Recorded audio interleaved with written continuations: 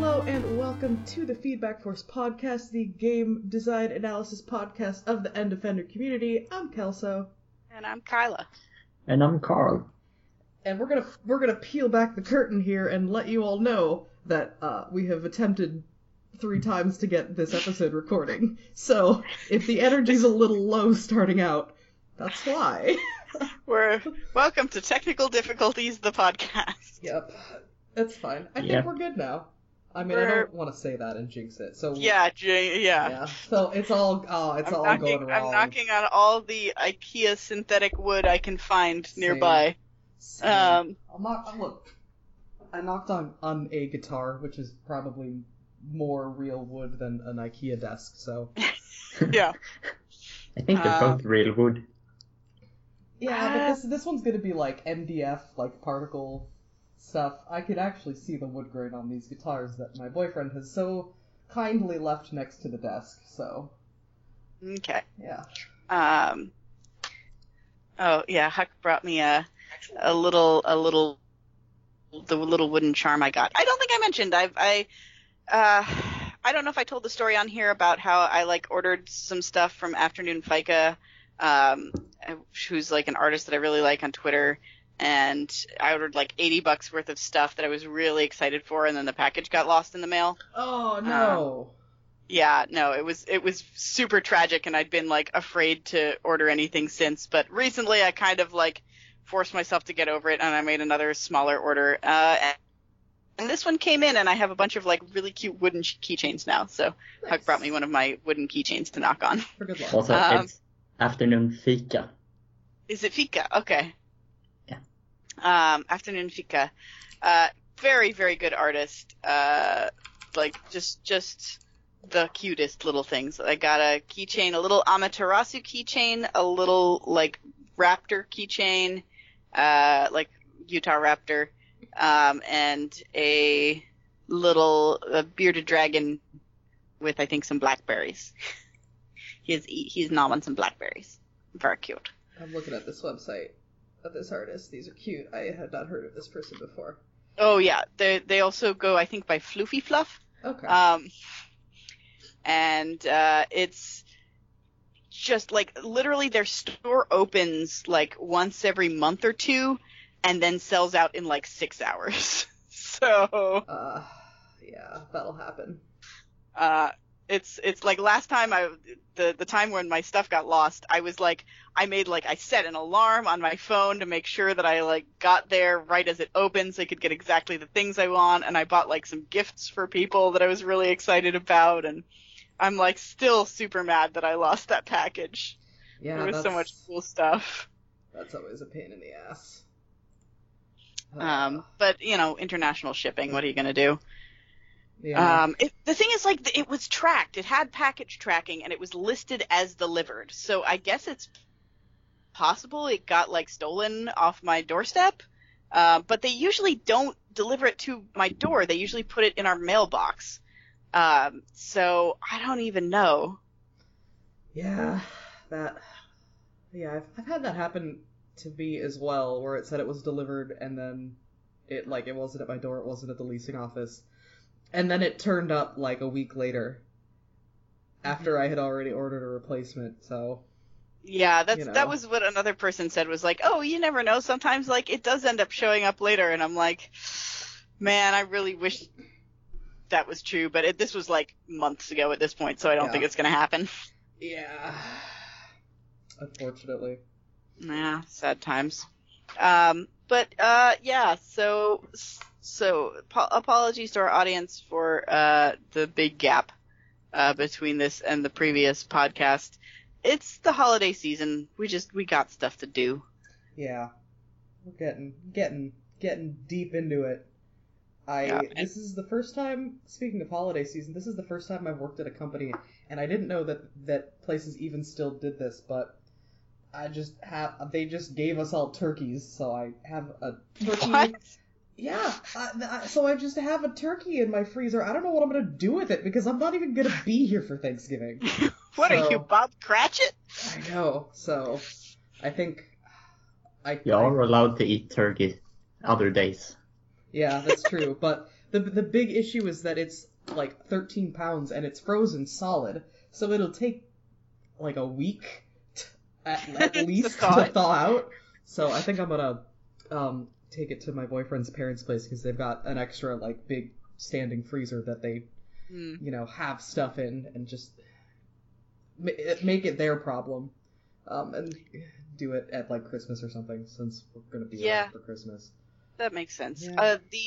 One of the person, so I always do like a Friendsgiving type thing where like, we get all of our local friends who aren't traveling home somewhere for Thanksgiving, and then we all just have one big meal together. Mm-hmm. And our friends who are doing the turkey this year messaged like, "Oh hey, I was like shopping for groceries, and apparently I got enough stuff that I got a free turkey. So, like I have the turkey." And I'm like, "What? Where were you shopping? And B, how much did you spend that you ended up with a free turkey?" That is one hell of a promotion. Yeah. Huh. Well, yeah. Yeah. I'm beginning to wonder about the turkey surplus in this country. Yeah, I mean, they're just giving them away. They're taking over. Yeah. Look, they're a native species, so really they're taking their land back, probably. They're retreating. Well, I mean, domestic turkeys are not like wild turkeys, sure, but domestic turkeys are like no longer able to survive in the wild. I think I've maybe mentioned this last year, but supposedly domestic turkeys have lost the instinct to eat when they're young, so they have to be taught to eat food by they like put shiny things in the food to make them peck at it. Whoa. So that they'll like get food in their beak and like get the idea that it's this is food, I can eat this. That's amazing. Yeah. My stupid birds. Yep. My parents actually, where they live, around this time of year, so maybe I'll see some next weekend when I'm out there, is they just have wild turkeys just around. Like, they're not their wild turkeys or anything, they just kind of live around the area, so sometimes you'll just see some turkeys, like, wandering across the yard. Oh yeah, no, we used to have those, where I grew up, in Pennsylvania, and you'd be like driving down one of the back roads and you'd be stopped by like a big old flock of turkeys just crossing the road or something. Yeah, we had that problem. Yeah, people hunt them. Yeah. Huck is trying to tell me stories about turkey hunters in the background here. Apparently they don't have to wear the same, bright colored visible jackets as everyone else is required to, so on average they are more likely to be shot than your average hunter. Huh, that's weird that they don't have that requirement. Or that that's like a turkeys... Oh, the turkeys can see it. Yeah, maybe like the turkeys can see it more than other types of hunted animals. I don't know. Strange. But I guess that's a thing. It seems silly. Like if it's a safety thing, you would think it would be required just regardless. If you're in the woods hunting, during hunting season, you should be wearing protective gear. I mean, I guess it's at your own risk that you don't wear like a bright orange jacket. Every hunter is remote. Yeah. So yeah, I am looking forward to this. I may have mentioned this again last time, but like Thanksgiving's my favorite holiday. Because A, I like to eat, and B, I really like just conceptually that having a holiday dedicated to like taking the time to be grateful for what you have and to reflect on the positive things in your life. I think that like I really, really love that. So increasingly as I've gotten older, I think Thanksgiving is also my favorite holiday because I don't do anything for Halloween anymore. So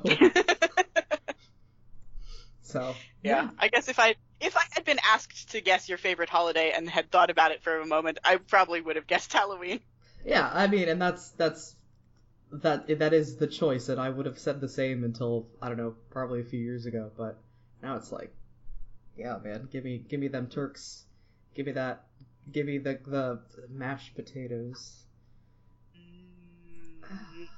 Yeah, I'm looking forward to. Now, And of course, because I can't stop myself, I can't not just take over the kitchen, so I had to do a lot of cooking again this year, but whatever. Yeah, last year I learned the secret of like pre-cooking a bunch of stuff the day before and then just heating it up the day of. So much better. Yeah, I'll probably do that with some of the stuff, but I'm not getting it until like late Wednesday night, so. Oof, yeah. All right, should I try for the third time to tell my Banff story? Yes. Yes. I believe in you. So yeah, how's my connection holding up? Holding up. Okay, so I went to Banff, you guys. So for those who don't know, Banff is like a tiny little mountain town in Canada. And I guess a while back, the Canadian Railroad was like putting in a bunch of new rail lines, and they wanted people to use the railroad, so they needed to make like destinations basically to visit along the railway. So in the little town of Banff, they built this enormous hotel that's basically like a little castle in the mountains. And you know, there's like a big ski resort up there, and it's a crazy hotel. It is someone that we were there with described it as Canadian Hogwarts. And that's not far off. It is like a strange place. It's a bunch of like real big stone buildings that are super fancy, and they're connected by these indoor hallways, so you never have to go outside when it's cold. I think I went outside maybe like once or twice on the first day, and then I think I never went outside the entire rest of the time we were there. Dang.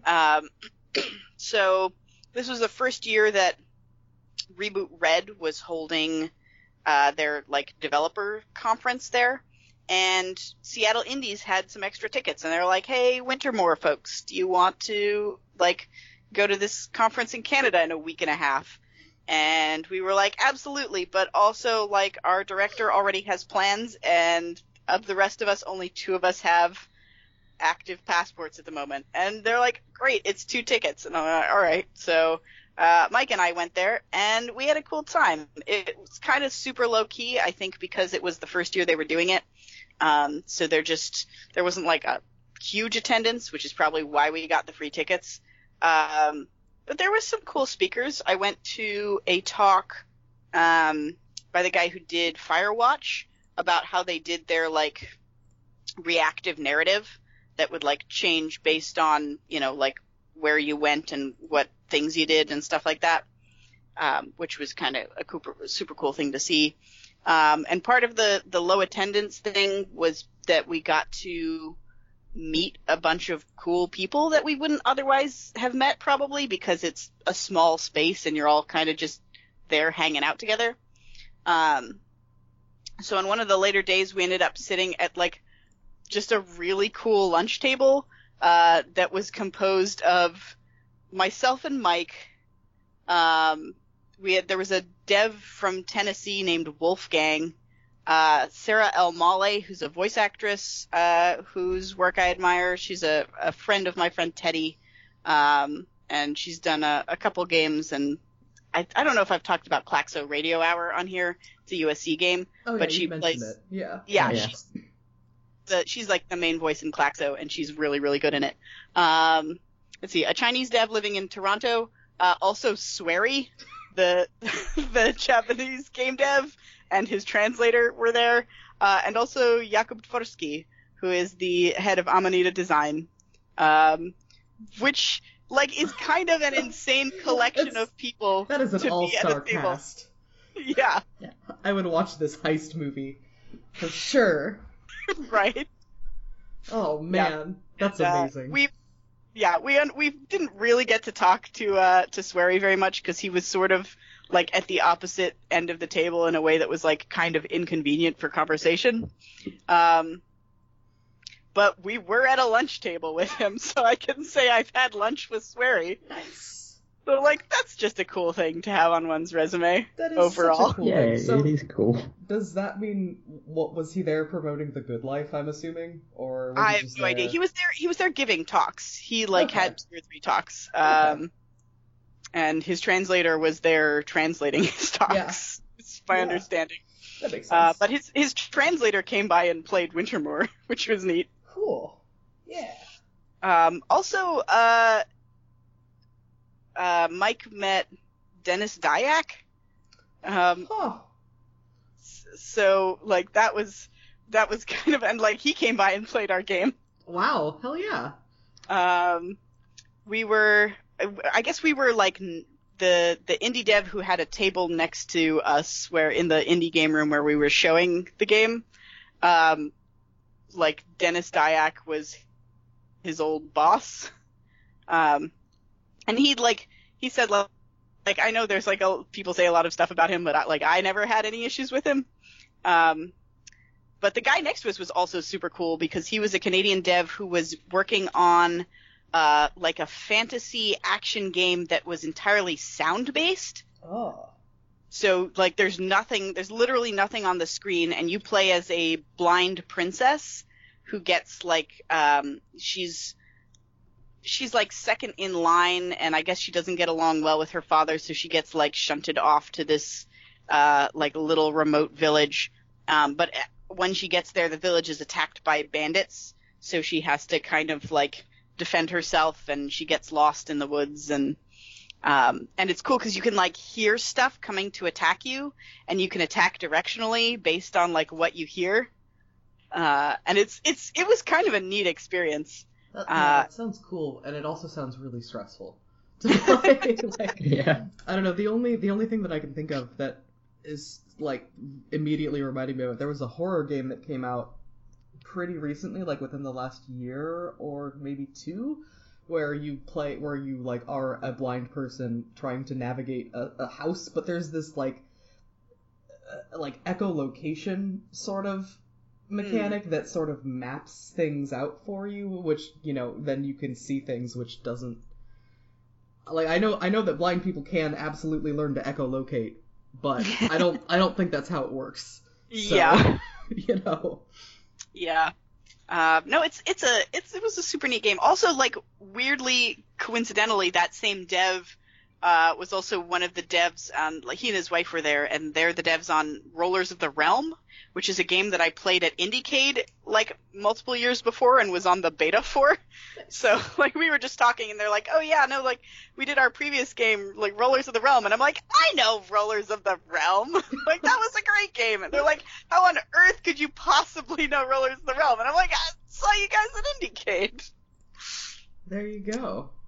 So that's like a pinball RPG where like each of the different balls is a different like character class from like traditional RPG class. So like there's like a really heavy like, you know, warrior class ball that does more damage and is heavier when it bounces around, and you know there's the healing class character who can like come in and heal the targets while you're bouncing it around and stuff like that. It was a neat idea. And pretty well executed. So I'm looking at some screenshots of it. It does look really cool. Yeah. I like was a very terrible beta person because I like got it and played it like once or twice and then like didn't give feedback. Yeah. So I apologized to them. I'm like, oh yeah, I was in your beta. I was terrible at being in your beta. I'm sorry. Yeah, that's why I don't try to get into betas very often, because it's like, I'm not gonna help anybody. Yeah, it comes with obligations. Yeah, like, I don't want to have a responsibility.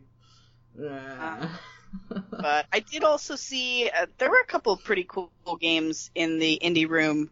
One that I'll probably put in our hopper to play when it comes out. Oh gosh, no, what was it called? Uh-oh. Hold on, let me see if I have it among my little... I do have it among my little cards here that are littering my desk from the thing. Signs of the Sojourner is what it's called. And it's basically a game where you're like a character in a little caravan, and you are just like going around collecting items to bring back and trade in your like little town. But the main mechanic is having conversations with people, which is abstracted as like a card game. And it's kind of hard to describe why it's cool, but it's very cool. I'm looking at screenshots of it also.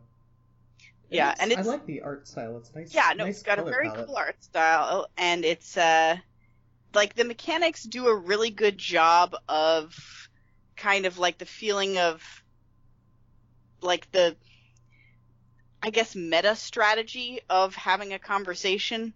Because the goal is that together the two of you are supposed to form like a chain of cards that gets to the end of the conversation. But to do that, you have to kind of try and find cards that the other person can play off of.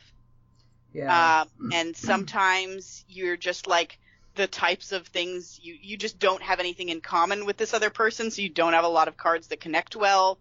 And sometimes, you can play cards that are like good for kind of easing the conversation. They have like special abilities.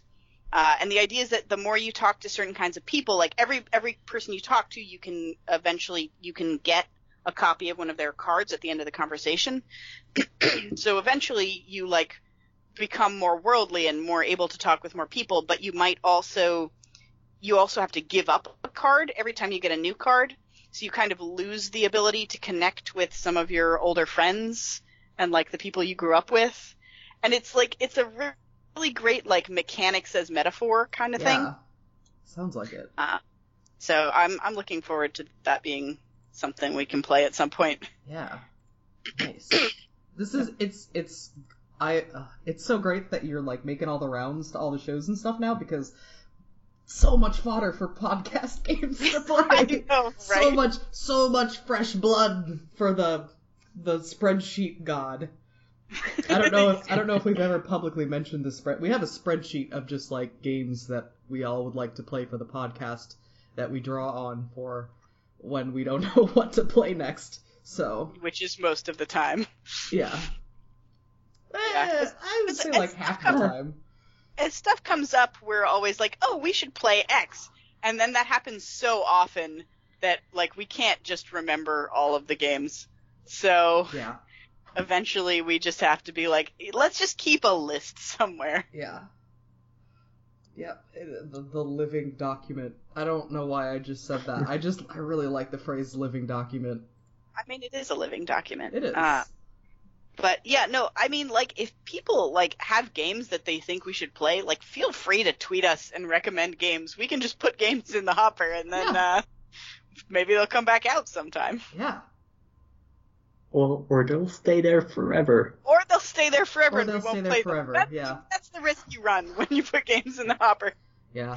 But we played a surprising number of things off the hopper that I feel like we wouldn't otherwise have, because we're like, all right, what do we need for this week? Like, we need something, like of approximately this length and that this person on our team already owns because they like don't want to pay more this week, and Yep.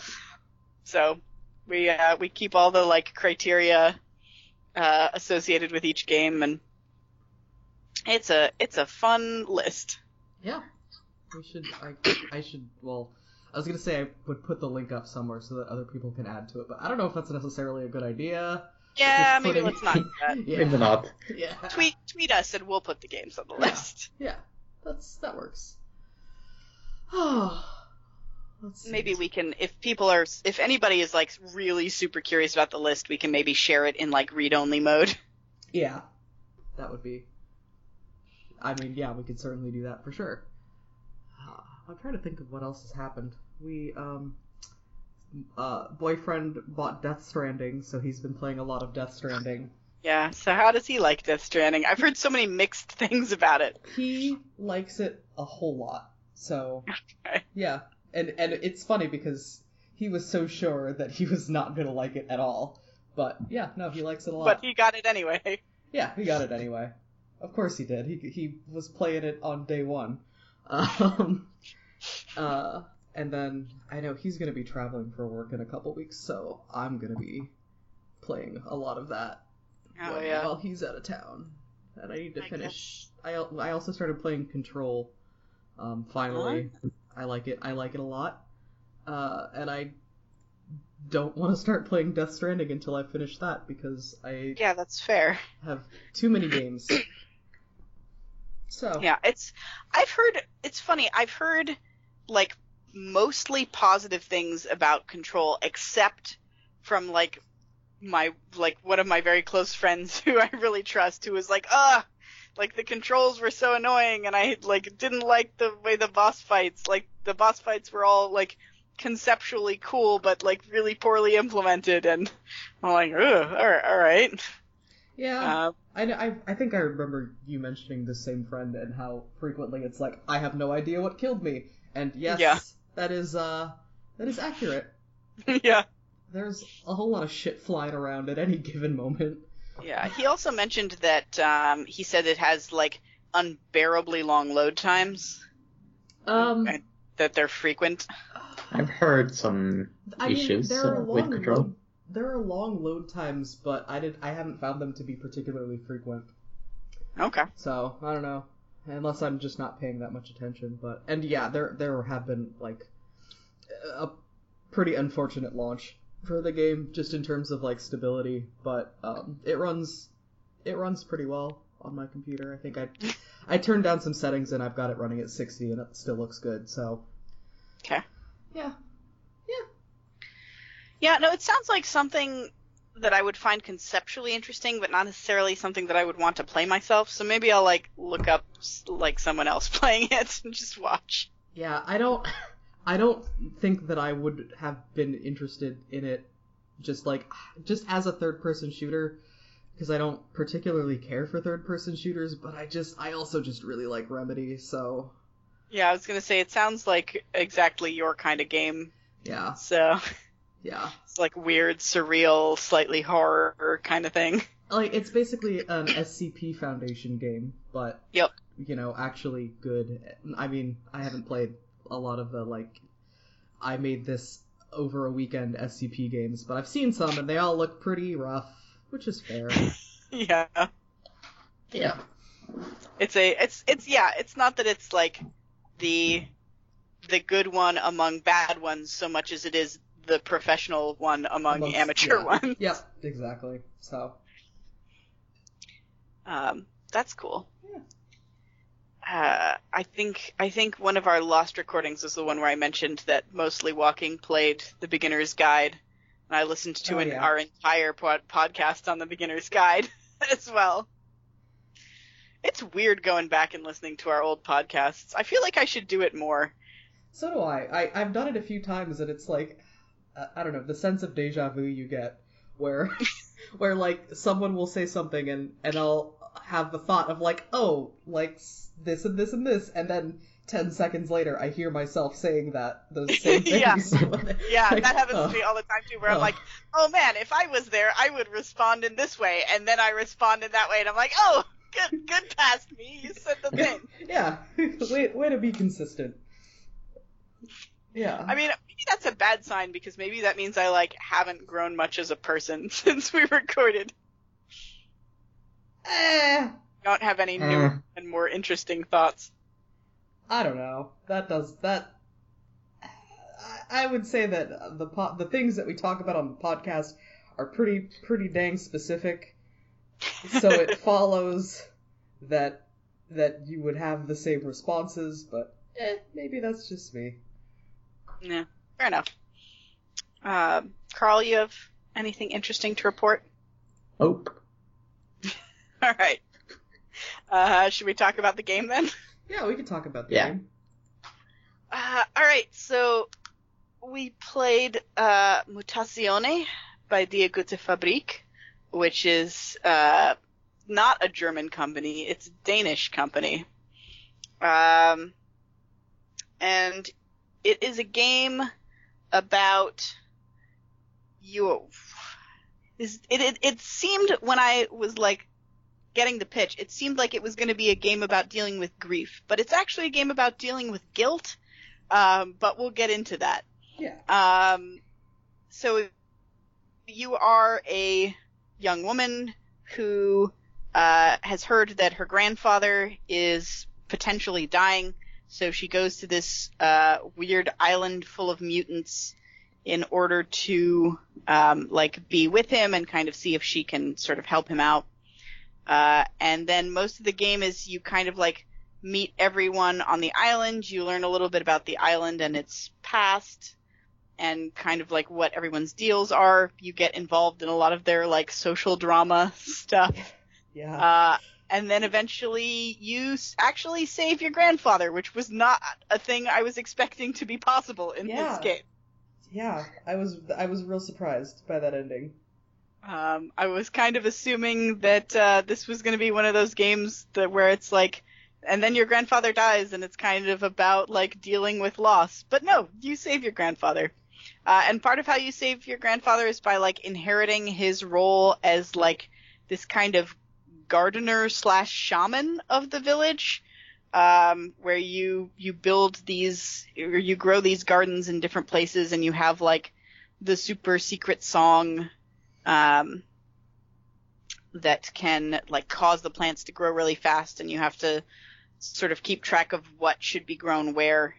I guess we can get into that mechanic a little bit. I don't know if now is the time to do it, but yeah, that's like that's the only thing that would maybe count as a mechanic in this game. The rest of it is mostly just kind of walking around and talking to people. It is more or less a walking simulator, although maybe a little bit more of a variable one than some of the walking simulators we've played. It feels a little bit less like completely linear than those walking simulators, even though it is still pretty dang linear. Yeah, but there's a lot of stuff you can skip. I don't know why you would. I made sure every single section of every day I talked to everybody I could find and exhausted all of the conversation with them. Yeah, I did not do that because I had put off playing this game longer than I should have, and I was kind of in a rush finishing it. That's fair.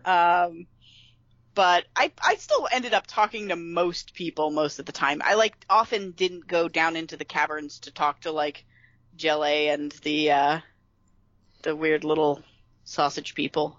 I still don't know what the point of the sausage people was, but they seemed almost like soft antagonists at times, which was just a really like they're always trying to find some business angle. Yeah, they're always trying to find something they can sell, and it seemed like they were set up to just be really dickish, even though they're not. I don't know.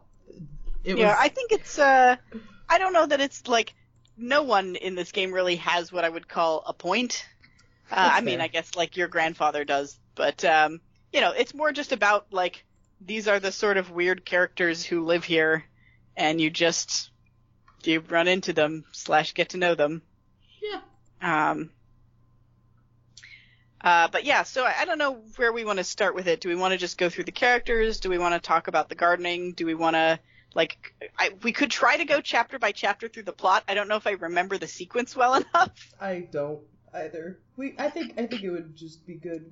We could start with the gardening, since the gardening doesn't really factor in too much in the plot until the very end. So, the gardening mechanic.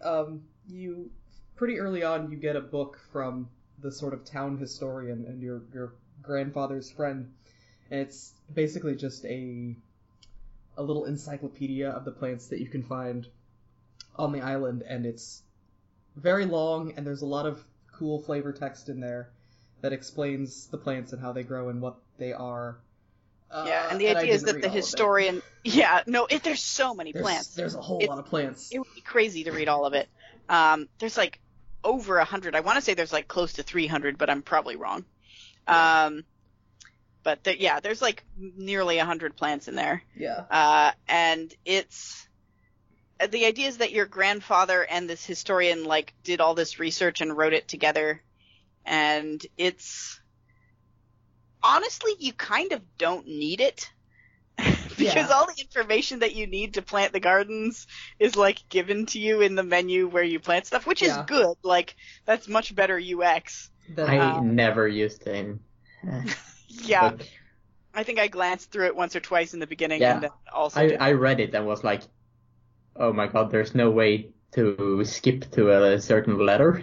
Yeah. Yeah, I remember reading it and thinking, oh god, I hope I don't have to remember this shit to do the actual gardening parts. And you don't, so that's good. Yeah. So there's like 5 there's 7 different like plots on the island, which are areas that unlock throughout the course of the game. And you can go up to them, and once they're unlocked, and choose from the seeds that you've collected what you want to plant and where. And each seed has like a type of soil that it can be planted in and a quote unquote mood. And your goal is to like in each garden to like maximize a mood of a certain kind. Mm-hmm. And which is not hard because the mood is listed right there, and you're like, okay, I'm just going to pick all of the seeds with this mood and just grow them. Yeah. And as you grow them, they also like each one produces a different like sound / melody. So you like are creating these little procedural music boxes too, which is kind of cute. Yeah. Even though like the music they create is like, it's an okay ambient music. It's not that interesting. But because there's like, it's not that complex, I guess. I was expecting it to be more like puzzly, like, I don't know, I guess what happened when I came into it was I was expecting to have to like combine the moods and have like a certain sort of balance. But no, every plot is just a mood. Yeah, no, I have to say I was really kind of disappointed with the gardening mechanic. Same. Yeah. Because it's the only mechanic that's in the game, and it had a lot of potential to be really interesting. Like you say, to like, maybe you have to balance the like different moods, or maybe you have to do like some trial and error about like which things grow well next to each other, or, you know, something. But there's really nothing to it. You just, when the plot unlocks, you pick all the seeds that have a certain type and plant them all there, and, you know, play the same like grow song at it until they're all fully grown, and then there's no reason to ever come back and visit that garden again. Yeah. Like, you get more seeds for that garden later for that mood, but it does nothing to come. And I almost always actually did go back and plant my new seeds if I could, because I just wanted to see like how it looked. But there's no good reason to. Yeah.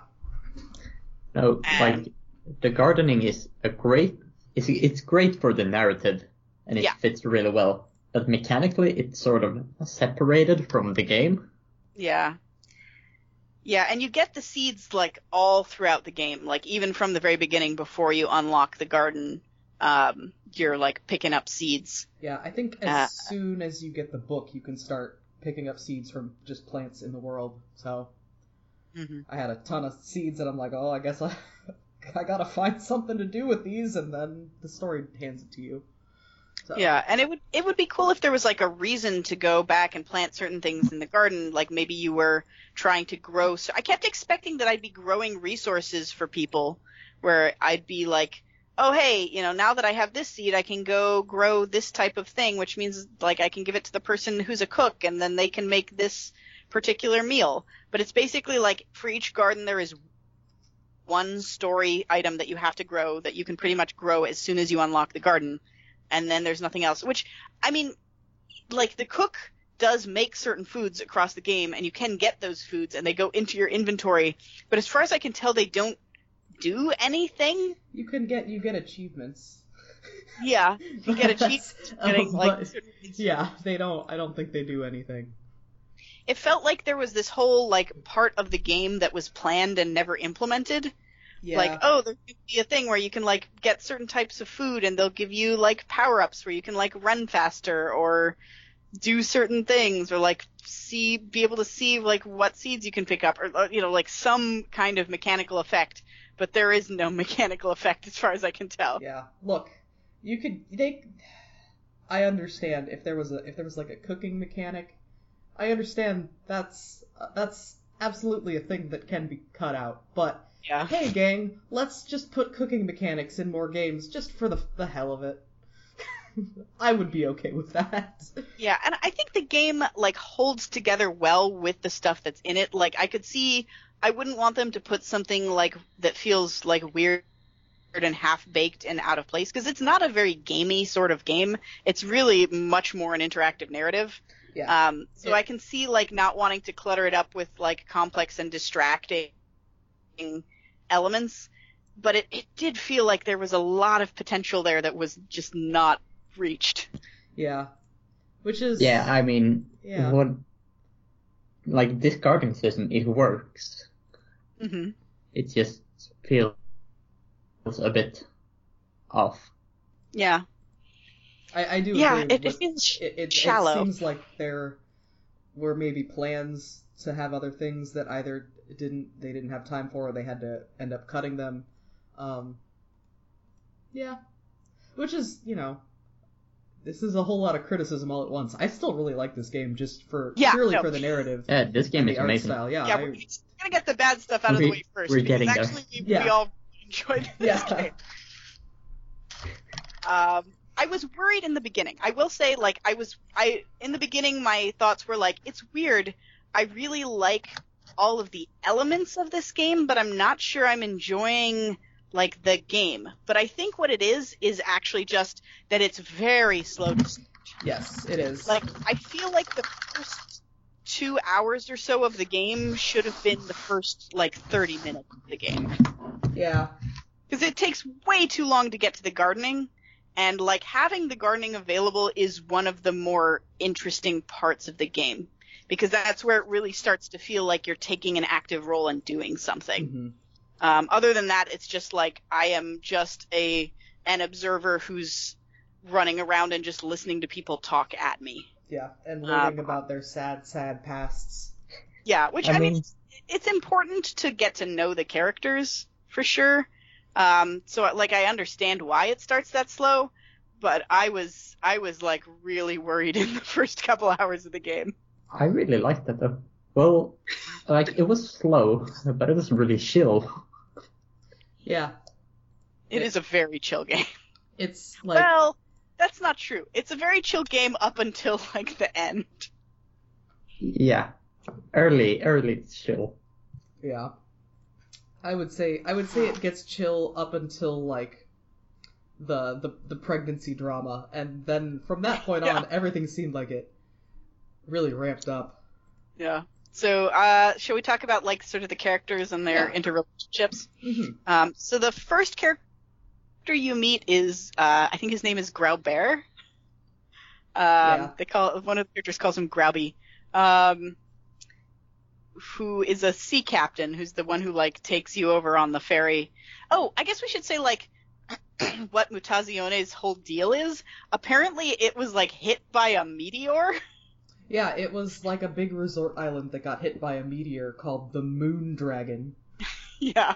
Which is it's never explicitly explained. They refer to the meteor and they refer to how it hit Mutazione specifically.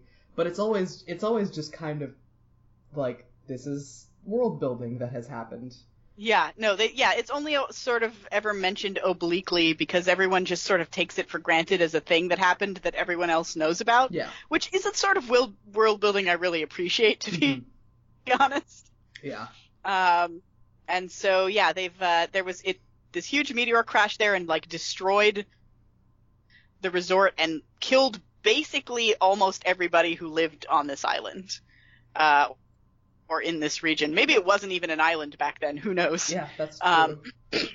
And there were a few survivors, apparently, including what was her name? Mana, something like that. Oh, yeah. Mani, that's right. Yeah. And so there were a few survivors. And this one woman became this kind of leader / shaman, who worked to get, everyone kind of to work together and to not exactly rebuild the society, but rebuild a society, and to keep everyone from despairing. And she was the first one who knew all of these strange magical songs that could grow plants, and things like that. And so she is long dead before the game starts. So you never actually meet her. But she's like features as an important character in the backstories of many other characters. Yeah, I think she was still alive when your grandfather, whose name is, what's his name, Nano, I think? Nano, yes. When I think Nano knew her before she died. Is that accurate, or is that not? Yes, because he learned all his shaman stuff from her. Yeah, because he came there as like one of the scientists. Yes. Okay. Yeah. Yeah. So yeah, because this meteor crashed, like everything that grew back in the town and all the people who like lived in the town got like real weird and like mutated and bizarre, and all the plants and animals as well. And so, at some point, a group of scientists came over to study all these weird things, and that also plays into the backstory of a lot of what happened. Mm-hmm. So you are Kai. You actually, I guess the first character you meet is actually Gaia, who's your mother. So you're like taking your leave of your mother and saying like, okay, you're going to this island. You gotta find your grandfather and like, see. I guess they've been estranged for a while, the mother and the grandfather. So you kind of never really met your grandfather. Mm-hmm. So you're just kind of going there to meet him and see what the deal is. Then you meet Graubert, who's the sea captain, who's kind of like an oaf. He like gives you a nickname even though you repeatedly tell him that you like don't like nicknames and don't want a nickname. Sea Crumb. That's your nickname. Sea Crumb. Yeah, and he's really he also like kind of obsessed with his role as a sea captain and as a sailor. Yeah, he like really leans into the whole like salty dog sea captain thing, to the point where it kind of annoys a lot of the other characters. Yeah, Graubert is he is a bit much. Yeah, he's not a bad dude at heart, but he's probably one of the more like dislikable people in the game. Yeah. Where it's like I feel like it would be just really annoying to know him in real life. Then you get there and you meet the sort of family of close friends of your grandfather. So there's Tung, who is a little bit older than you, not by a bunch, who's like this sort of big beefy boy, and he's like really kind of quiet and withdrawn, and he really loves to watch Italian soap operas. Which he doesn't speak Italian, but he's just watched them so many times that he kind of has a general idea of what's going on. Yeah, and I mean, soap operas, it's all... Yeah, it's all pretty emotive like, in what they are, so, yeah. And then there's his mother who was friends with Gaia when they were kids. Yes. Because Gaia grew up on the island, and I don't remember her name, and I feel bad. I don't remember her name either. And then... Claire. And then Claire's mother, Tung's grandmother, Mori, who runs the restaurant. Mori's Moorish.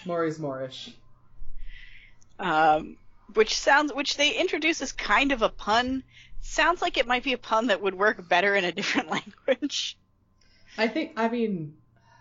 Yeah, Moorish is certainly a word, but it's not a word you hear often. So yeah, and the idea is it's supposed to be like more-ish, right? Like you want more, I guess. I'm looking it up now because I don't actually know specific. Like I know it's something that you like is a good thing.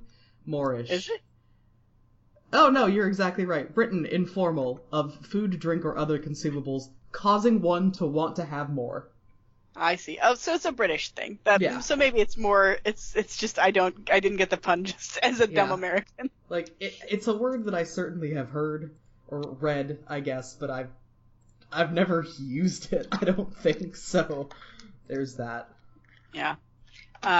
So yeah, she's very nice. She like feeds everybody on the island, and she's an inveterate gossip because like everybody comes to eat there and like has conversations, so she's like always eavesdropping on everyone's conversations. And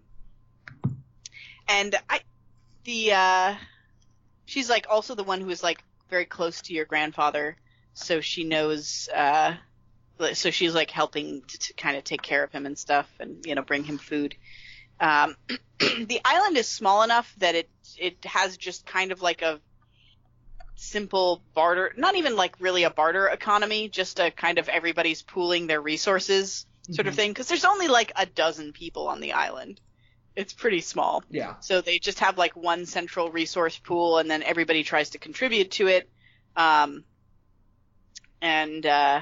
whoever needs something can just take out of the central resource pool. Yeah, and it's sort of implied that there's a bit of like, because once you get out of the town, you see the environments, and it's literally just like ruined shopping malls and hotels and office buildings.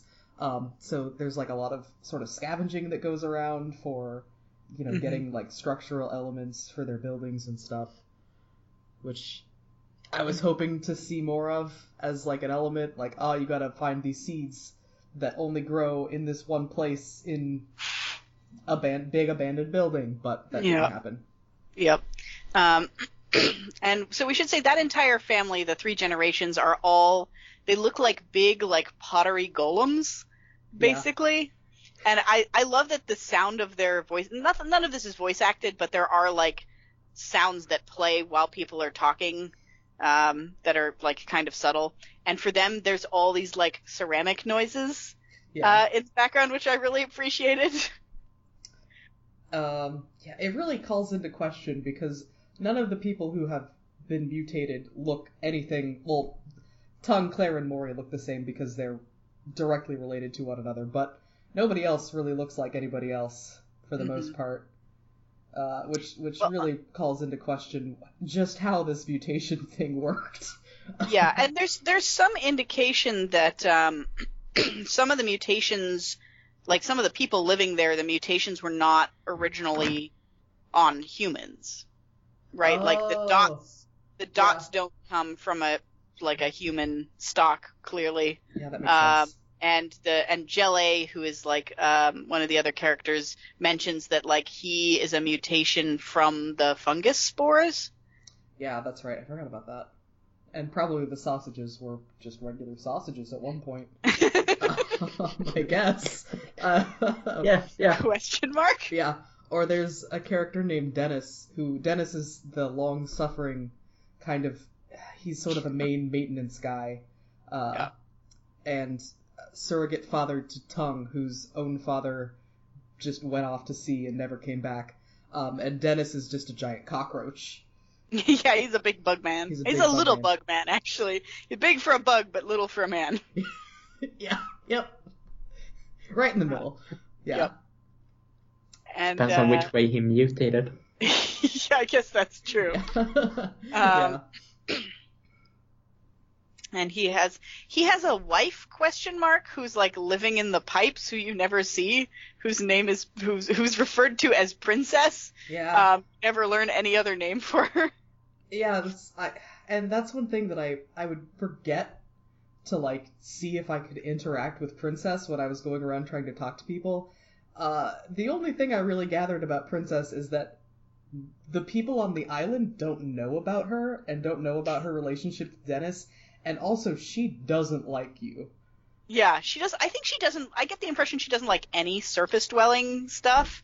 Like, she lives in the dark underground in the pipes and would prefer that Dennis stay there also, and is annoyed that he like comes up to the surface to work. Yeah. Yeah. And Dennis also has a pet, question mark, which is I forget his name. It starts with an R. I want to say his name is Russell, but I don't think that's right. Oh, no, it might be Russell. Yeah, this like big weird snoofly thing that like lives in his office. Yeah, it's like a giant sleepy anteater type thing. Who's really cute. I liked him. Yeah. You don't get to talk to him. He doesn't actually talk. Yeah. It's unfortunate. Yeah, I guess while we're mentioning the underground area, so yeah, so there's like a big cave system that you can go in.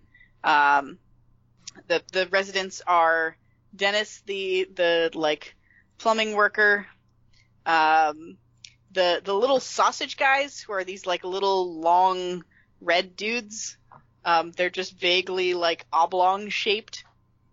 who are always trying to plan some kind of cockamamie business scheme, and they're like way too pushy about it.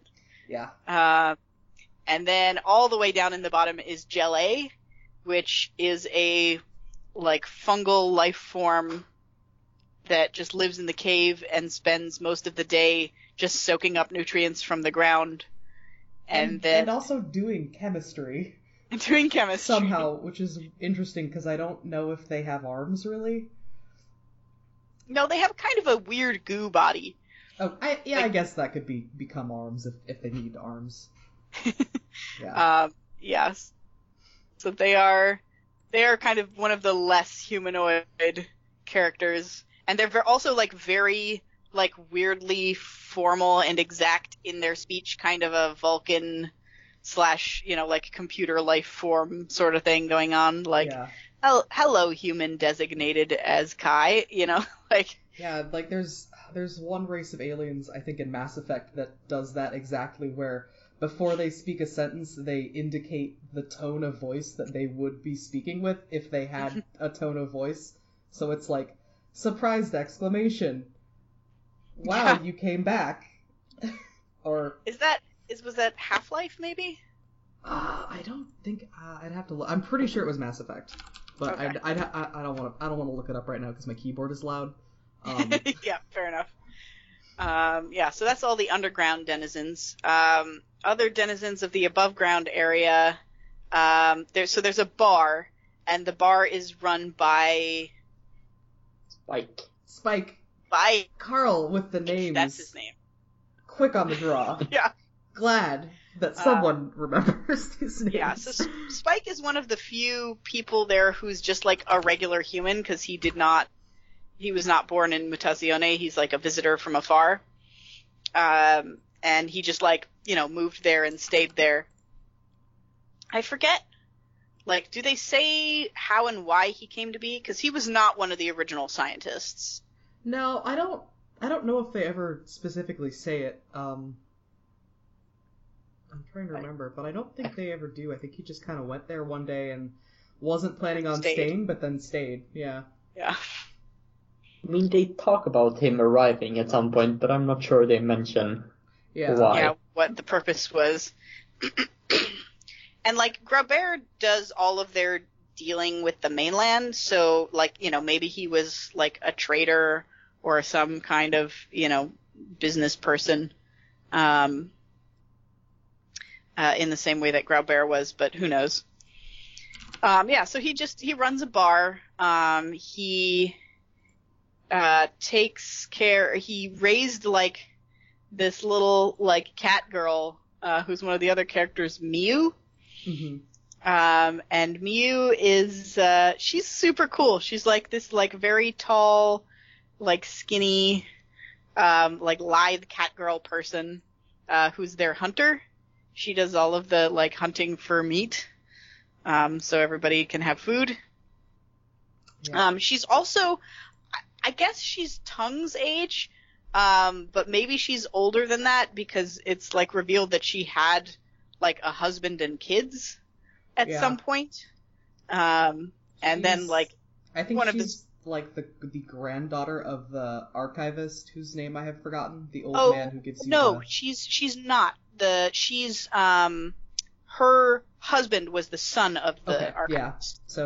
So he's like her father-in-law, yeah. Okay, yeah.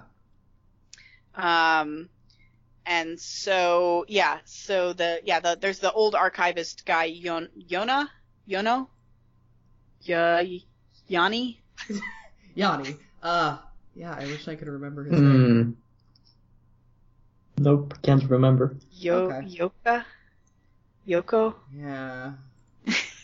Yondo? Something with a Y. Yeah. I won't say there's a K in there. Yeah, that sounds right. Anyway, the old archivist man who's in a wheelchair, who's like your grandpa's best friend. And he's kind of like, he looks like a sort of balding weasel. He's unclear. I guess he's maybe also sort of a cat person because Miu's husband was a cat person. Yeah. So who knows?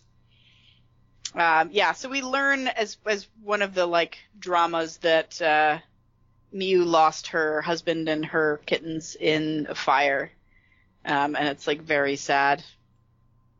Like 3 years prior to your arrival there. Let's see, what other characters are we missing? Aylin. Oh, there's Aylin. Oh yeah, Aylin is Are they married? No, they're not married. Is the point? The archivist's name is Yoke. Yoke. Yeah. Yoke. I had to find a YouTube like walkthrough of it and scrub Nice. through it. So that's his name. His name is Yoke. And Aylin, I don't think she and Grobert are married. I think They're they're not, just because a that's couple. the whole point. Is he wants for them to get married, and she's like not sure about it. Yeah, because he wants to go back to the mainland. Yeah, so she's pregnant with his baby. Or so it seems. Allegedly. Allegedly. And so like they're a couple, and they have kind of this ongoing argument when you get there where like he wants them to like settle down and commit and get married, and he wants her to move to the mainland and like live in the suburbs. And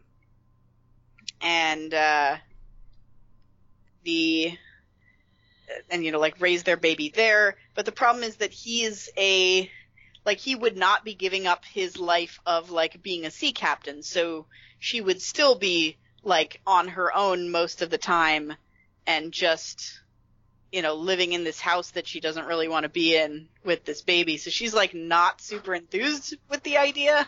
And she's been kind of like, they've been arguing about it a lot. Yeah. And she's one of the like mutants. She's one of the most human-looking ones. She could probably do okay on the mainland. She has like extremely dark skin and kind of glowing eyes. But other than, and is it just me, or does she have like shark teeth? Yeah, she might. I'm not entirely sure, because she always, her teeth are pretty prominently like visible. Yeah. Because she's always like got that big grin on her face. And yeah, they might be a little sharky. It might be that I'm just like projecting that because she always has this like really wide, slightly creepy, toothy smile. Yeah. But yeah, so she looks like more or less human-ish. Yeah, so there's Aylin. There's, what's the name of the little Kopek? Bopek. There's also Kopek, who's like a little lizard dude, who, as far as I know, is not related to anyone else on the island.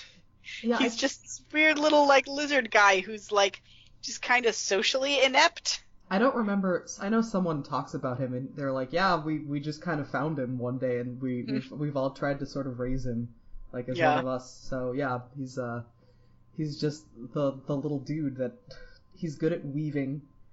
And fishing. Weaving and fishing, and he really likes spicy foods. I really like Bopek, even though he's not very important to the story at all.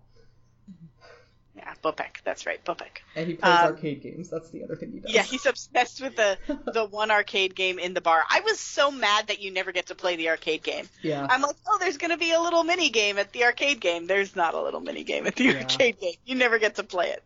Yeah, unfortunately. Not even, like, narratively. Yeah. Let's see, what else? I think that's everyone. Is that everyone? I feel like I'm missing someone. The Dots, I guess. Yeah, the Dots. They live in trees, and they like fruit, and their language is not translated, but it seems like Kai is perfectly capable of understanding them. Yeah. So. As is everybody else on the island. Yeah. They're little. They're just little blue dots. They're literally little blue dots with like arms and legs and faces. Yep. And they have their own like society. Like they have like houses and like a sort of shamanistic leader. So they've got their own sort of society up at the top of the tree. Yep. And they I forget what I was going to say. Not important. Okay. They're cute. They're cute. They're very cute. Yeah, the idea is that back when your mother lived on the island, she was like very close with the dots, and she knew them well and like fed them fruit. Yeah. So some of the like dramas that are happening are the thing with Aelin and Graubert and the pregnancy. It later turns out that like Tung is actually the father of the baby, because he and Aelin had like a thing at one point, when Graubert was gone and for a long time, and Aelin was like really lonely and unhappy. But she doesn't want to settle down with Tung either, because even though he's really nice, he's like really young. And she's like, I don't want to settle down with anyone. I just, like I want the village to help me raise this baby and not have to be committed to anyone in particular. Yeah. Which, given her situation, is probably the wisest course of action, I think. Yeah. Tung is 18 years old and Aelin is 37. Oof. Oh, that's an age difference. That's a little bit. And is that like at the time of this game? I think so. I'm assuming so, yeah. I guess he must have been like, hopefully he was still 18 when they had their fling, but yeah. So that's a little bit like skeevy. And they don't make like a habit of it, but she was lonely. Tung was like very nice to her, and it was a thing that happened. As far as you could tell, it was just like a one-time thing that she did and then regretted. And she didn't even tell Tung that he was the father. Until everything kind of boiled over. Yeah. So other dramas, Spike the barman has a secret crush on Claire. It has for a very long time. Yeah, and Claire also has a crush on him. And so at one point, so Miyu, Spike, and Tung are all in a band. Yeah. And so Spike, I guess, writes their songs, or at least writes some songs. And at one point he wrote a love song for Claire. So at one point Miyu, in an effort to help, plays it out loud at the bar, and Claire hears it, and both Spike and Claire get incredibly embarrassed, and Spike gets really mad at Miyu, and there's a whole to-do. But they end up okay, because they like each other. They both like each other, and so they try and make it work. They go on a date. It's so cute. Yep. They go on a date, and Spike does forgive Miyu, which is good. Tung is building a boat, which is a sort of a point of contention, considering his dad just left on a boat and never came back. And he's am I like my dad? Am I going to abandon my family? And his mother is worried about him going out on the boat. It's not like a big boat. It's just a little, a little. I don't know enough about boats to know what to call it. Yeah, it's kind of a little fishing boat, basically. Yeah. And at the end, when Tung learns about the baby, he's like, I'm gonna try and be more of a man and get a job fishing and help support this baby. Yeah. And so that's he's got a little bit of an arc. He's a sort of very shy, avoids confrontation type. He mostly just likes to sit in his room late at night and watch these soap operas. Yeah.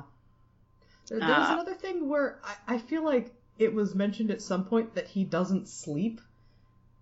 Or he doesn't have to sleep, which I don't know if I just misread some text or if that was a real thing. I had thought he had chronic insomnia. Oh, that might be it. Was the thing, but maybe not. That seems more likely. And so then there's I guess the other drama is the history with the fire, that there was a fire that burned down Miyu's old house and killed her husband and children, and there's some tension and some buried sadness there that you kind of have to help them work through. Yeah, and eventually it's revealed that the reason the fire started was because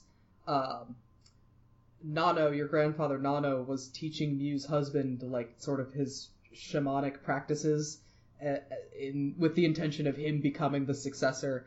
And they took a trip into the spirit realm, and it like broke. I don't remember Mew's husband's name, but it like broke his mind. RJ, I think. RJ, yeah, I knew it was like some initialization, but like he basically it broke his mind, and he came out and like burned down his own home. Yeah, I guess he was like a vegetable for a while, because it's the timeline here was a little unclear to me, because it seems like, because the fire definitely happened 3 years previous, because they mention like on the day of that it's like the 3-year anniversary of it. Mm-hmm. But it seems like the shamanic trip maybe happened quite a bit before that. I'm not certain. Okay, yeah, I don't know. And that's one of the things. It's like there's a whole lot of world building and a whole lot of backstory, and it's delivered in a really natural way, just conversationally. So it's hard to place a lot of it. Yeah. So the big like main story that you're kind of uncovering is this story about like the group of scientists who came there, and of whom Kai's grandfather and grandmother were like 2 of the original scientists.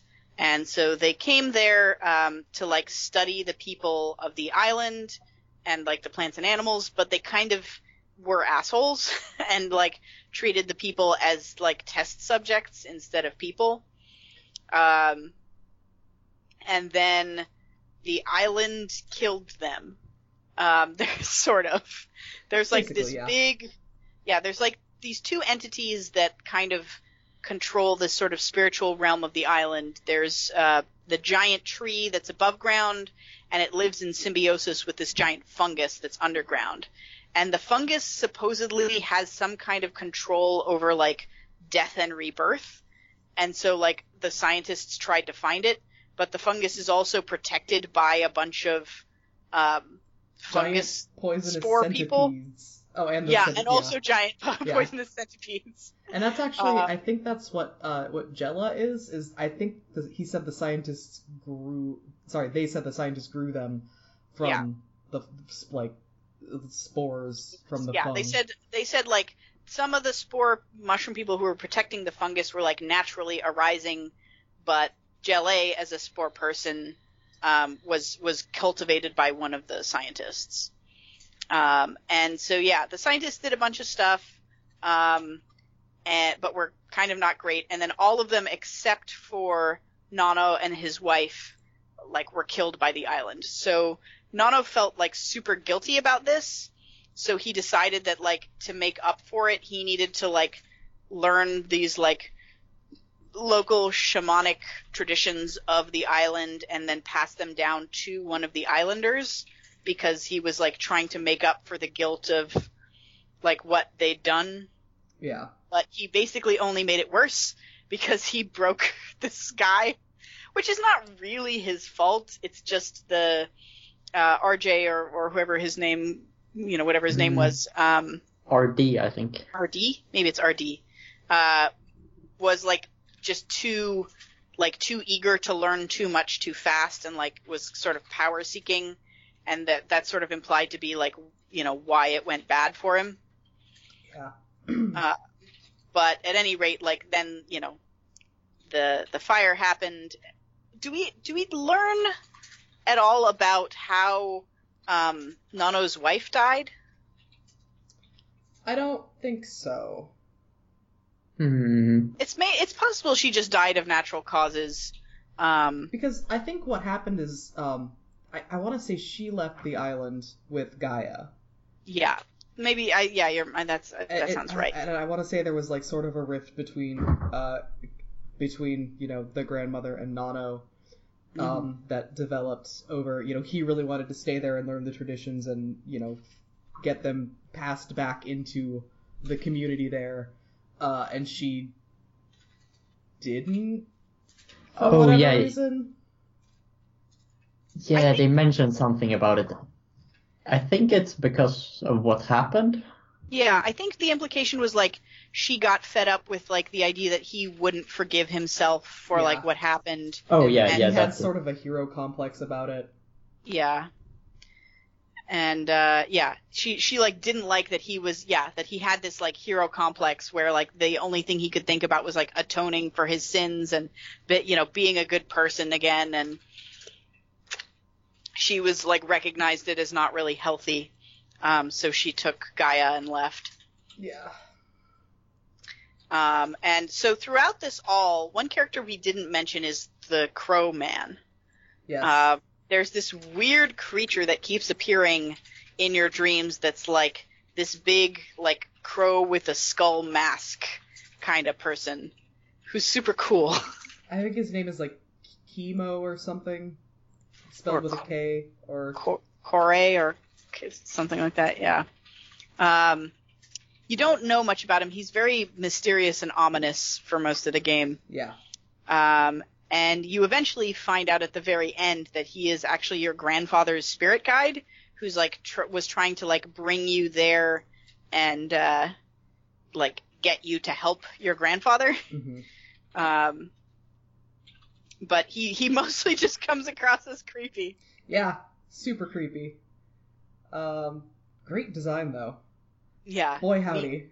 Neat character. And then eventually like your grandfather teaches you sort of the shamanic stuff, and you meet your own like spirit guide, which is like this giant deer. This giant white deer thing, Semenia, I think is her name. Or its name. Oh, your grandfather's spirit guide is named Karoo. Karoo. We were close. Yeah. Close enough. close enough. Yeah, and so part of towards the end, like there's so when things start like really ramping up at the end, you're starting to get like more in tune with the gardens and like knowing how to grow stuff, and your grandfather says like, okay, I think you're ready for a trip into the spirit world, and I'll we'll chew this mushroom slime or whatever it is. Yeah. And we'll go into the spirit world, and we should have like a nice easy journey, and like you'll get to kind of see what's there. So they go into the spirit world, and it is not a nice easy journey because the grandfather is kind of trapped there by his guilt, and it gets like real creepy real fast. Yeah. He's sort of like fading in and out in a very uncomfortable way, and you manage to get out, but your grandfather is like in a coma and dying fast.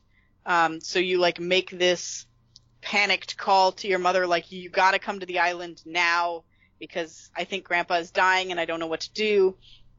But then you go into the spirit world and you like kind of bring him out of this thing, and like you have this whole conversation about how he's been holding on to this guilt and how he needs to deal with it and how he's not been dealing with it in a healthy way. Yeah. And you bring him back out of his darkness. Yeah, and at that point you've planted all the gardens and pretty much like brought balance back to the island. There's sort of a subplot about how like the tree is maybe sick because the gardens haven't been there to like feed it the way that it needs to be fed. Maybe it's all the stuff about the tree's kind of vague, but yeah, you fix the tree. Yeah, but the idea is that like the tree feeds on some kind of like force of like nature and psychic energy on the island, and normally like Nono was the one who was like maintaining the gardens and making sure the balance stayed, but because he's been sick, things have fallen apart and all the gardens are gone. So you have to bring them back. And you do, like, in the beginning you heal your grandfather by giving him a potentially like very poisonous leaf from one of these that just grows on the island. Yeah, like the Karoo comes to you at this sort of shrine space, and he's like, you need to find I think it's the Dracania plant. Yeah, Dracania. He's like, you need to find it and feed it to your grandpa, and you like bring it to him, and he eats it, and he's like, wait, you didn't eat any of this, did you? Yeah. Because this like, could this is kill actually you. Incredibly dangerous, yeah. And you're like, oh shit, okay. did I just kill you? I think. Yeah. Yeah. But yeah, it all like kind of ends remarkably happily. Like, you help your grandfather, you kind of resolve a lot of like rifts between people, like all of the characters' little dramas kind of tie up relatively neatly. Yeah, I think the only one is Mew, who at the end she decides, I need to finally like move on with my life. But there's a really great sequence where after you come back from the place way down below where you go to the spore, if you go back down there, you see that she's like waiting outside of that area with a spear, and she's like, I had to come down here because if you came out like RD, I had to be prepared to stop you from going on this rampage, which was surprisingly raw. Yeah. But Mew is canonically probably the most badass person on the island. So yeah, she's pretty great. I guess I forgot to mention that like part of your like going into the spirit world to save your grandpa thing is you have to go confront the fungus at the bottom of the town, and it's like a real creepy journey. And it like at first it looks like it's destroying you, but it's actually like giving you memories of when the meteor hit the island. And the song that it plays is so fucking good. Just as an aside. Yeah, there's some good stuff in this game. I think they're gonna release the soundtrack, and I really hope they do it soon because man, do I want this soundtrack. Yeah. So, yeah. Is it not already on? If it is, I didn't see it, but it. Oh yeah, I guess it's not yet. Yeah, that's a real like fucked up sequence. It's cool, but it's very like disturbing. And you see some other things in your sort of visions that are not explained. Like there's a story that like Kai's father died in like a plane crash, but you see this, and she always like imagines him in this little. It's like floating island in the sky, yeah. And so she sees like a vision of him tending a garden on this floating island. Yeah. And as well as a bunch of other things. But yeah, it's a real cool sequence. The ending of this game kind of like sells a lot for me. Yeah. Yeah. So I guess that's like the overall plot. And then there's like a cute epilogue where like everybody takes a picture together because, Kai has to go back to the mainland, but the implication is that she's, going to be able to come back to visit, and there'll be more, because now the, rift between the grandfather and mother are healed, is basically healed, so there'll be, a lot more. Kai's going to bring her little brother, and she wants to introduce her little brother to the Dots. Yeah. Toby or Tony, one of those two? Yeah, something like that. Toby, yeah. I think. You never see him. Yeah. He's only ever, like, talked about. To, yeah. So the story is, like, very cool. The dialogue is very, like, natural and well written. You really get a strong sense of these people and who they are, and they really feel like real characters. It has a very, like, honest small town vibe. Kind of feel to it. So yeah, the writing overall is like very solid, which it would have to be. This is a very narrative game. Yes, absolutely. Yeah. Especially like second half. Mm-hmm. Yeah. Like super on point. Yeah. And then the art is really cool. It's like this kind of like slightly abstracted paper cutout style that just. It's like simple and enough to like not be an overwhelming chore in terms of like making assets. I'm sure. Yeah. But that it's very evocative. Yeah. Some surprisingly really great animations as well. Like characters moving in ways that you wouldn't expect them to. Like I know there's one like where the scene where the band is performing. And, like, Aylin is dancing, and it's such a good dance loop. I'm like, well, gosh, that's really great. Yeah.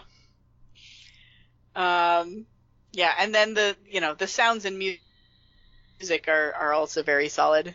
as Kelso mentioned. Yeah. So there's like a lot to recommend this game. Yes. The mechanically kind of sparse, but narratively and in terms of like tone and the design and overall mood, super good. Yeah. The gardening mechanic is basically my only complaint. Well, the gardening mechanic and the like pace of the opening. Like I wish that it had gotten sort of to the point a little bit faster, and I wish that the gardening had been more of a game, because it was already like a part that I came back to a lot, that I like one of my favorite things to do in the game, because it just gave me a break from running around and talking to everybody all the time. Mm-hmm. But I wish there had been a little more depth to it. Yeah, I agree. Because it works, and it's not like a chore to do. It's actually kind of nice. Like, I'm gonna arrange my plants. I'm gonna try to make everything look nice. It's just, it doesn't do, beyond the really surface level stuff, it doesn't do a whole lot to serve the story. So. Well, I would argue actually that it's there more for the story than anything else. Well, yeah, but like there's like arranging stuff and making a pretty garden. Oh, yeah. Like, doing it well doesn't affect anything in the story. like I'm thinking specifically about how like the melancholia, one of the moods is melancholy, and that's the design, or that's the garden that you plant near Mew's burned down house, and it's like it would have been neat if you planted a bunch of melancholy plants, but then you sort of pepper in, like, you have to pepper in some other moods, like more uplifting moods, as like you recognize, help her get better. You recognize the sadness, but also like helping to heal from it or whatever. Yeah. So. Yeah. If that had been like a slightly more advanced mechanic, Yeah.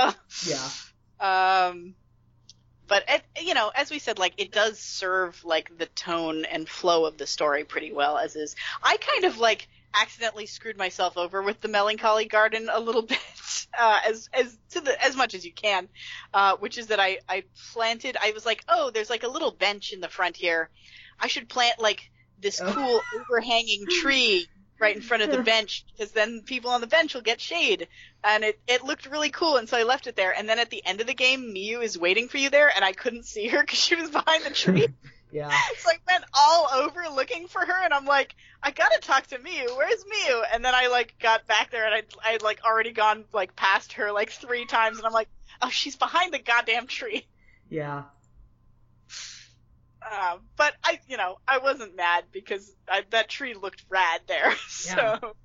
Yeah. Worth it. Yeah. Sometimes you gotta do what looks cool. Carl, will you start to say something? Nope. Okay.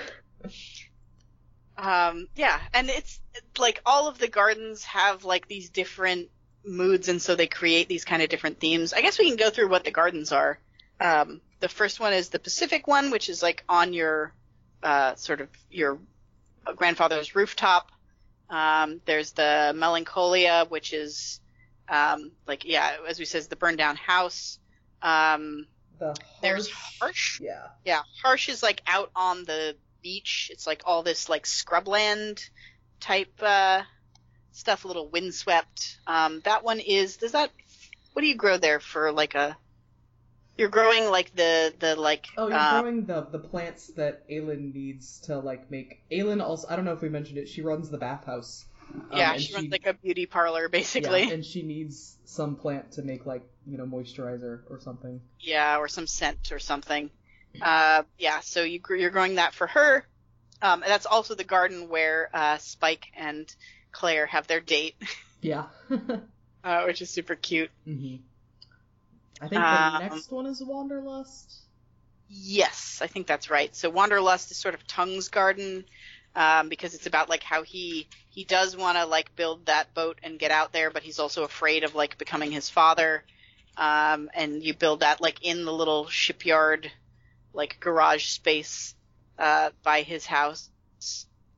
And I think for that one, you're growing some plant that he needs to make a pigment for his boat. Paint for his boat. Is the next one the mushroom, or like the little fungus garden, or is there one before that? I think the next... I think it's fungus. It's the two. There's the Otherworld and the Euphoria, which you need to grow before you can do your Spirit World journey. Yes. Yeah. So there's like a mushroom garden down in the... I guess you grow the treetop garden first. I think. Oh yeah, because there's some kind of gating thing. You need to grow the berry bushes that the dots like, and then the dot shaman will give you your totem that will help you get through the Spirit World. Right, and you need to grow the fungus garden to get the stuff you have to chew to go in the field. Yeah. So in the treetops, there is the Euphoria garden, which is full of like hanging mosses and like cool treetop plants. And then you go down into Jelle's little like cave area, and you grow a mushroom garden. And one of the spore caps gives you the like glowing slime that you're supposed to chew, just like basically a peyote type thing. Yeah. And then the last one is Spooky. Yeah. Yeah, and then the Spooky is like after your like failed journey, when your grandfather is like dying and you're like super worried and fucked up, you grow the last garden, which is out in the swamp by the temple of the tree. Mm-hmm. And yeah, that's got all kinds of big spooky swamp plants. Yeah. That one might be my favorite. That or the treetop one. And then you get something that you need in order to go back to... I don't know if you even need anything from that. I think it's just, I have to grow this 7th garden. I have to grow the last garden so the tree will be healed. And then you take the trees, then the tree like produces flowers, and the flowers let you safely travel by the venomous centipedes to get to the fungus. Yeah. So there's a lot of gardens, and they're all like fun and nice and soothing. Yeah. Even the harsh one. Yeah. Yeah, I don't know. I don't have much else to say about this game other than like it's a cool story. I enjoyed it. I enjoyed hanging out with these characters. I think even if you've like listened to this whole podcast so far and you feel like, oh, well, it's spoiled for me now, there's a lot to be gained from just playing it and like reading everyone's lines and like the good writing and just kind of experiencing the atmosphere for yourself. Yeah. There's a lot of really cool set pieces. Like, I really wish I would have had the opportunity to go back out on the boat with Tung and Mew, because that whole sequence where you're going through the swamp and there's this like, this really like beautiful hotel that had been there that is just destroyed and it's sinking into the swamp, and the architecture's still visible, but there's like the swamp trees growing all around it. Like, that was probably the coolest part of the game. That was really neat. For me, I think like the end sequence with the various Dream World sequences, Spirit World sequences were like really rad for me. Mm-hmm. Yeah. Am I the only one that's getting extreme Night in the Woods vibes from this game? I could see that. Yeah. I think the art styles actually have something in common to some extent. Mm-hmm. And it has that same kind of like small town like politics sort of vibe. Yeah. And like a little bit of like spooky supernatural stuff on top of it. Yeah. Yeah, it's just that one is Rust Belt small town and the other one is tropical post-apocalyptic small town. Yeah. One is orange and one is green. Yeah. Yeah. That is true. That is very true. And I like the design of the space in Mutazione, where it's like just big enough to feel like there's a lot of stuff to explore, but small enough that it doesn't feel like a huge chore to go visit every area like each time. Unless you're heading east. Yeah. Well, but you only have to go there like once. You only have to. Yeah, no, It's that has like one or two too many screens. Yeah.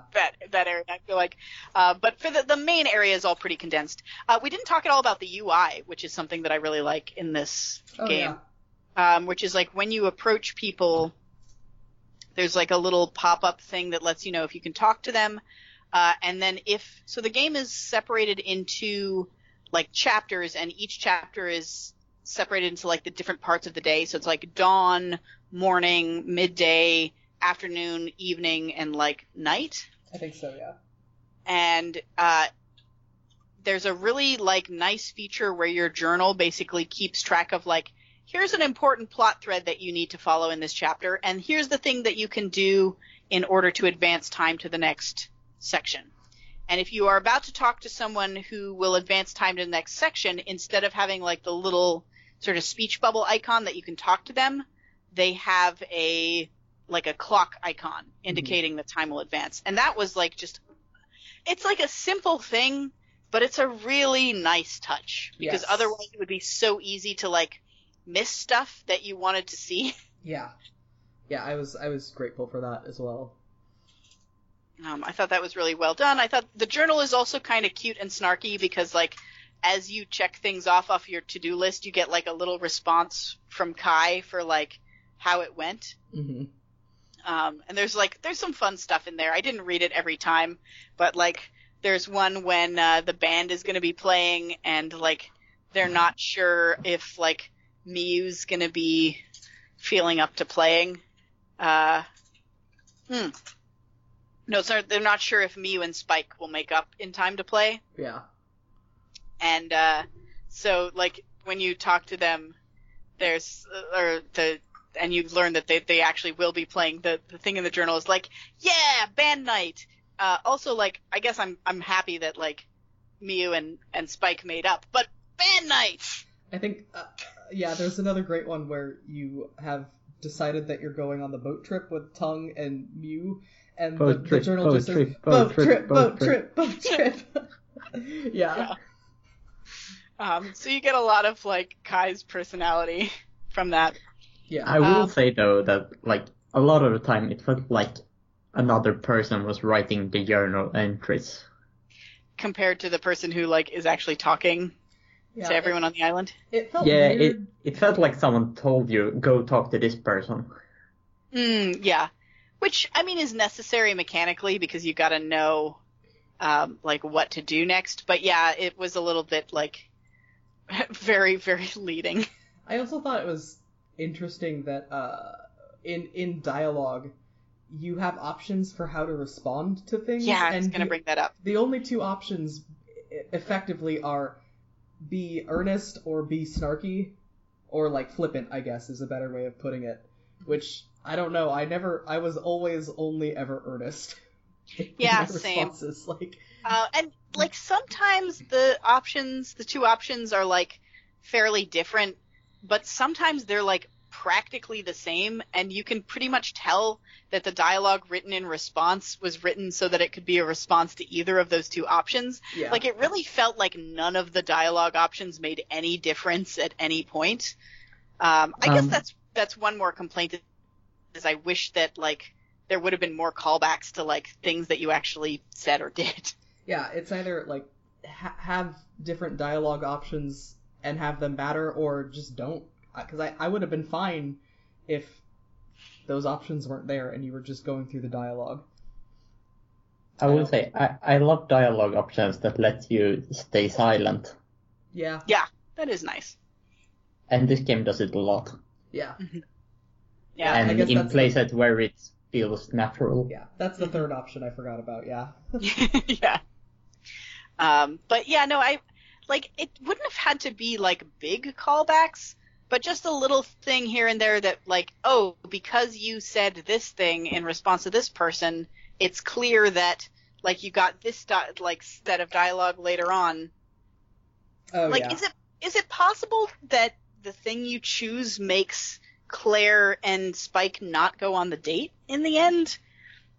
Because Claire asks you for advice about like what she should do. Oh, I don't know. And you do have a dialogue option there, but I don't know if like I never got the impression that I was making any difference in what would happen or even what would be said. Yeah. And like a little bit of a nod to that would have been nice. Yeah, I feel like the only thing that you can really do is piss off your grandpa in dialogue, and that you end up having a big fight, like, narratively anyway, so it's whatever. Yeah. Yeah, so that's like one kind of minor could be better, like note, design note, but overall I think it works really well for what it is. And I'm happy we played it, and I encourage other people to go play it. Yeah, this was a good one. Because I feel like little indie games like this need more support. Yes. So, all right, anything else that people have to say on the subject? No. Nope. All right. Let's talk about our next game. We are going to be playing Old Man's Journey. Did I just do? I just dropped something heavy. Oh no. It's probably fine. So Old Man's Journey is a short narrative game in which you are an old man who gets a letter and goes on a journey, and part of that journey is also kind of through his own memories. And it's nominally a puzzle game, although the puzzles from what I remember are not very hard, where the main mechanic is grabbing and pulling around the landscape to change it so that the old man can go on his journey. I haven't played it myself, but I did see Sean Bloom play it on Play by Play a long while back, and it seemed very cool. And I think it's been long enough now that I don't remember any of the puzzle solutions, so I can play it now. But yeah, it's sort of short and wistful. I think it may have some things in common with this game tone-wise. So it's not exactly the same tone, but it, as I say, it may be similar. Yeah, so we'll mostly see. We just picked a short one because holiday next weekend. Yeah, because there's some holidays coming up. But yeah. So that's available at least on Steam and probably in a bunch of other places. It's not super expensive. Yeah, it's on Switch too. I could see. Yeah. And so check it out. Old Man's Journey by Broken Rules. Oh, I'm looking at it now. It's available on everything. PS4, Switch, Android, iOS, Windows, Mac, and Xbox One. So, I could see this game being really nice to play on mobile. It feels like it has a very touch-friendly mechanic. Oh yeah, that's true. So, yeah. Pick your platform of choice, play it over the next couple weeks, and then we will be back talking about it in hopefully 2 weeks. But again, it is holiday season, so the chances of delays are high. Yeah. But that's okay. What are you going to do? All right. So you're going to play a short game is what you're going to do. Yeah, that's what we're going to do. So that you don't have to worry about it too much. And then we're going to talk about it. Yeah. Yeah. All right. Well, that's been an episode. Let's see. What do we usually say? Oh yeah, we usually do plugs. Outros. Yeah. Outros. It's been a month. Look, it's been a month. It's fine. I gotta get back into it. Hello. I'm Kelso. You can find me on Twitter at KelsoTimeBomb. Tweeting about dogs as of late. Yes. Or you can find Kelso under the Feedback Force pseudonym. At Feedback Force. Yeah. Yeah. And that's where you should tweet at if you want to recommend games to us, or if you want to be a guest on the show, because we like having people come on and talk to us about what they felt about the game. That's a fun thing. Having guests is great, and it's super easy to do. All you have to do is play the game and be available on a Sunday afternoon. Yep. Yeah. Well, morning if you're on the West Coast. Morning if you're on the West Coast, midday if you're on the East Coast, and whatever other times, depending on wherever in the world you are. Wherever the heck Carl is. Wherever the heck I am. Yeah. Yes, okay, I am at Kyla_Go on Twitter. if you want to follow my personal account and just see my random tweets, or at WintermoreTC if you'd like to follow the game that I am working on, Wintermore Tactics Club, which, oh my god, we are writing locked this Monday, so we have to finish all of the writing in the next day and a half. Yeah. I believe in you. Basically the next day at this point. You got this. It's fine. We're actually mostly done at this point. The only thing we're doing right now is we're putting commentary on the localization documents so that the translators can know when we're being sarcastic and when we're making weird reference jokes and things like that. Yeah. Good things for localizers to know. Yeah. That's it for me. Yeah, and I'm at Skug3 on the Twitters. On the Twitters. Yep. Any homework for us this week, No. Carl? Okay. Someday there'll be real homework. Yep. All right. Yeah, that's been this episode. Thanks for listening, y'all. Thanks for, if you've gotten this far all the way to the end, thanks for being so dedicated. We appreciate it. Yeah, look, this episode comes at you with great personal cost to us, having delays, re-recordings, all kinds of stuff. Having suffered through technical difficulties. So you're gonna take it and you're gonna be thankful for it. Think about all the have feedback force be the thing that you're thankful for this Thanksgiving. Yeah, think about all the kids in Africa who don't have podcasts. Yeah. And eat your green beans. We fully understand and know that we are the most important thing in your life. And so thanks for letting us do that for you. Yeah. Or more like, you're welcome. Yep. Okay. You're welcome. You're welcome. Really. All right. Bye. Bye. Bye, everybody. Bye.